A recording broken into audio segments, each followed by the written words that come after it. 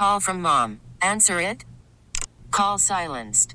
Instacart knows nothing gets between you and the game. That's why they make ordering from your couch easy.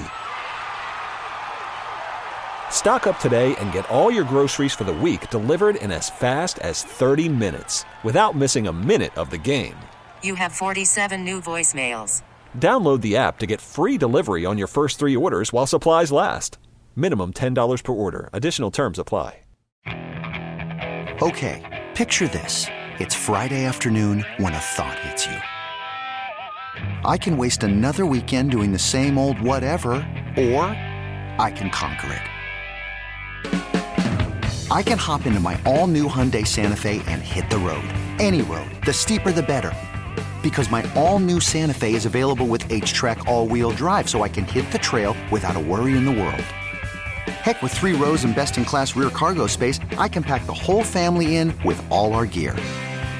We've got available dual wireless charging for our phones, so we'll never lose touch with civilization, and we won't lose touch with the primordial power of Mother Earth. So which is it? Waste the weekend or do something a little more epic? And conquer it in the all-new Hyundai Santa Fe. Visit HyundaiUSA.com or call 562-314-4603 for more details. Hyundai, there's joy in every journey. So here we are combining 2 different elements of the show. Just talking about when do you start to get into the Christmas spirit, right?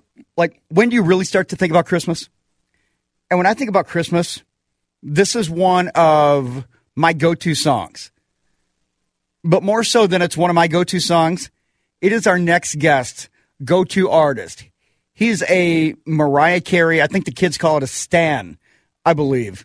But he is also a fantastic NBA writer for the Minneapolis Star-Tribune. He covers the Minnesota Timberwolves, and his name is Chris Hine. And Chris, first of all, happy Thanksgiving, man. Happy Thanksgiving to you. Thanks for having me on. Appreciate it. You got it. Well, I told you I was going to have Mariah, and normally I had Honey, but I was just talking a little bit ago just about when do people get into the Christmas spirit? When do you really start turning the page from Thanksgiving to Christmas? Me, my birthday is also this time of year as well. November 19th is my birthday, so I kind of throw it all in together. My birthday, Thanksgiving, Christmas, this is about the time of year where I start to just lump it all in as one. And, I can't help but start to play Mariah at least a little earlier than Thanksgiving. So maybe not like some people who wait till after Thanksgiving to start bumping the Christmas music. I do it a little earlier. Man, so you have like a whole birth Chris giving thing going on then.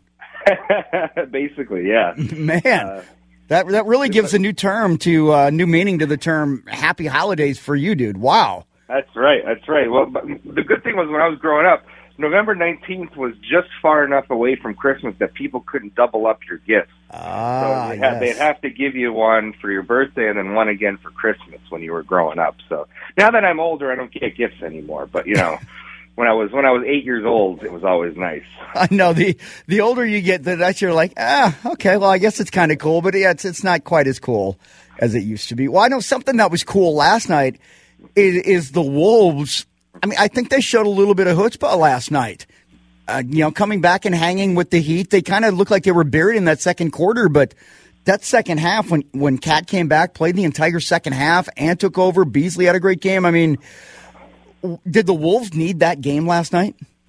I don't know if they needed it, but man, was it a step in the right direction? And I think obviously their biggest statement win of the year, given the circumstances, given who was on the other side of the floor, given that Cat was in foul trouble the entire first half, and I think the biggest thing for me that I've noticed over this 5-game win streak here, and it was my biggest question coming into the season was, how was this team going to be defensively this year? This is my 4th season covering the Timberwolves, and they've always paid lip service to wanting to be better defensively, but it just has never really happened, right? This is the first time I felt like maybe they have a chance to actually be a decent to good defensive team. It's the first time I felt this in 4 years on the beat. Now, is it going to be as consistent every night as it has been the last 5 games? Maybe not. And we'll see how the Patrick Beverley injury progresses here.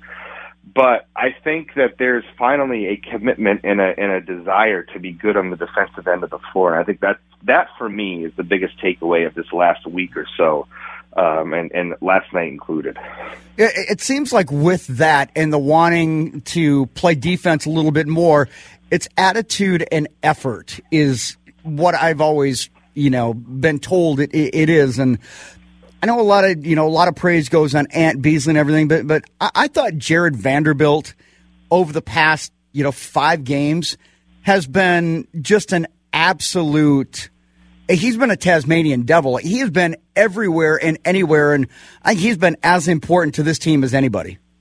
He is, I think, a very good complementary player to what this roster is trying to do.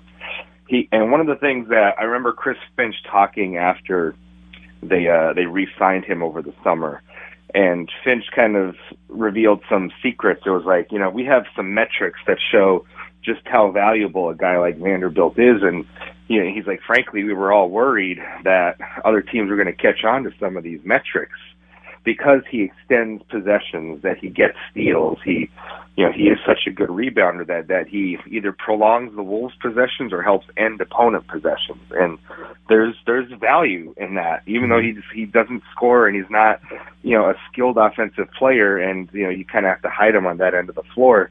But when the shot goes up, I don't think there's anybody else on the team you'd rather have on the floor than Jared Vanderbilt trying to find his way in there towards the basket to prolong a possession. And I think, you look at the box score, and I think the other night in New Orleans is a good example of this. He'll end up with, let's say 4, 5, 6 offensive rebounds, right? But that doesn't take into account the number of times that he draws a foul when he's trying to get an offensive rebound, the number of times that he creates a loose ball that ends up going out of bounds off of the other team that keeps the possession there. So you can even look at like kind of those offensive rebound numbers, and usually every game he has at least a couple more on top of the offensive rebounds that he gets that prolong possessions. So you look at that, and if you watch the eye test just shows you like he's very good at that. He's a very good defender. Patrick Beverley raved about him the other night, said he had no idea how good Vanderbilt was as a defender. And I think you're seeing that over the last week, just how valuable he is to this group of guys. Every good team has to have players that, no offense to The Rock, they need to know their role. I mean, you can't have everybody trying to do the same thing.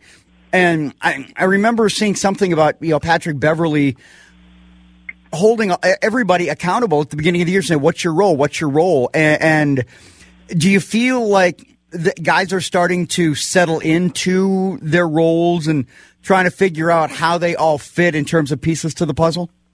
It feels like it, and I think that even includes some of the bigger names on the team, right? I think early in the year, and Chris Finch has said this, I think Edwards, Towns, and Russell, I think, really wanted to get this team off to a fast start and really show that they're turning the page.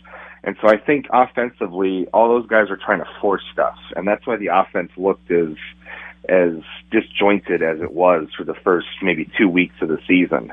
But I think as the games have gone on and they've settled in, everybody's just playing their role now. Like if you don't have to force anything on the offensive end of the floor. The ball, if you're open, the ball will get to you. That's kind of been their mantra over the last maybe 6-7 games here. Is don't try to do too much. Just play your role, and I think that's finally hit home. I think after the start to the season where they were maybe trying to force things a bit. Don't try to play outside of yourself, and that's the big three included. Just do what you're supposed to do. Do what the defense is giving you, what the game is giving you, and things should work out okay. And I think they've done that over the last week or so. Talking with Christopher Hine. He is the Timberwolves beat writer for the Star Tribune. You can follow him on Twitter at Christopher Hine, Christopher, and then Hine, Hine. Everybody's talking about the Ant dunk from last night, the dunk that wasn't. And, that's going to be one that's going to go down, with full Wolves fans as just being, a holy cow moment. I really thought one of the moments last night, Chris, was when Ant had the ball. Jimmy Butler ripped it away from him, and Ant just walked over to him and kind of went mano a mano. And we don't see things like that from this Timberwolves team. I don't want to say they're getting a little bit more of an edge, but it seems like they're growing up a little bit and maybe just not being so passive when being confronted like that. Because I know fans have this hate relationship with Jimmy Butler. But I mean, Cat was the only one that was here when Jimmy was here. I mean, nobody else really has a beef with him. But it just seemed like Ant last night was just willing to step up when challenged. And I think there's a little bit to Ant wanting to stick up for his teammate too. I remember last year after they played in Miami and microphones caught Jimmy and Carl kind of jawing at each other late in that game. After the game, we had the Zoom press conference, and one of the questions was directed towards Carl about that kind of little mix-up that they had. And Ant interrupted the question and started answering it for Carl, and basically was sticking up for him during the questions. And he basically said "Oh, it's just grown men playing basketball. Of course, they're going to be talking stuff out there on the floor. It's just how it is." And I think you kind of saw that last night. And Ant, one thing we've learned about Ant in his year plus as a Timberwolf, he's not afraid. He's not afraid of anybody or anything. He's not afraid of any moment. He's not afraid of any name out there on the floor. I think you saw that in that moment last night. And I read I wasn't there last night. I was off for Thanksgiving. But I read what he said last night after the game. And it was just very, very Ant-like. It's like, just chill, man. The ball's going to get back to the referee, whether you grab it from me or I give it to the referee. Just chill. It's fine. And I think a very Ant response. And I think fans love that attitude. We haven't seen that sort of aggressiveness since Kevin Garnett, and because I can't remember the last time they had a player that was willing to step up to anything like that. Yeah, and like I said, this is who Ant is, and I think this is why you see this town or this state and this fan base has gravitated towards him so easily in this last year. It's because of his very carefree attitude, his upbeat attitude, his won't back down kind of attitude, and the thing with him is I feel like a lot of it comes off as authentic. It really does come off as who he is as a person, and I think that's why so many people have gravitated towards him.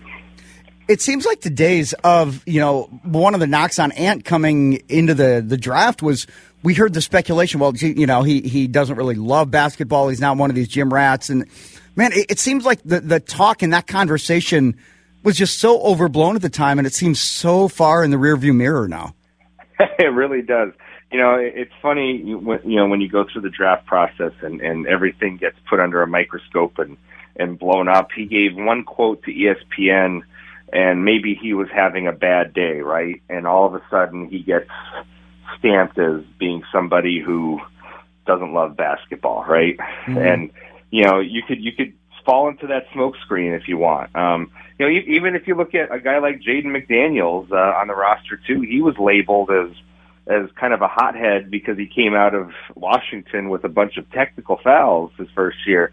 And I remember talking to Jaden a few weeks ago about that, and he was like, he's like, this is not me. He's like, I was going through a little bit of a rough time, but he's like, basically like, that's not who I am as a person. Like, people could have bad days. Yeah. It doesn't mean that's who they are in the long run. But it's funny, that quote, seeing Ant play this last year, that seems like the furthest thing that he doesn't care about basketball, or that he doesn't love basketball. All right, one last question for you, Chris. Now, this team, they've had that 4-game losing streak, and now they're on this 5-game winning streak. And the win over the Heat, impressive. I think they've had some really impressive performances during this 5-game run. Do we know who the Timberwolves are right now? Are they that team that lost 4? Are they the team that's won 5? Or is the truth somewhere in the middle?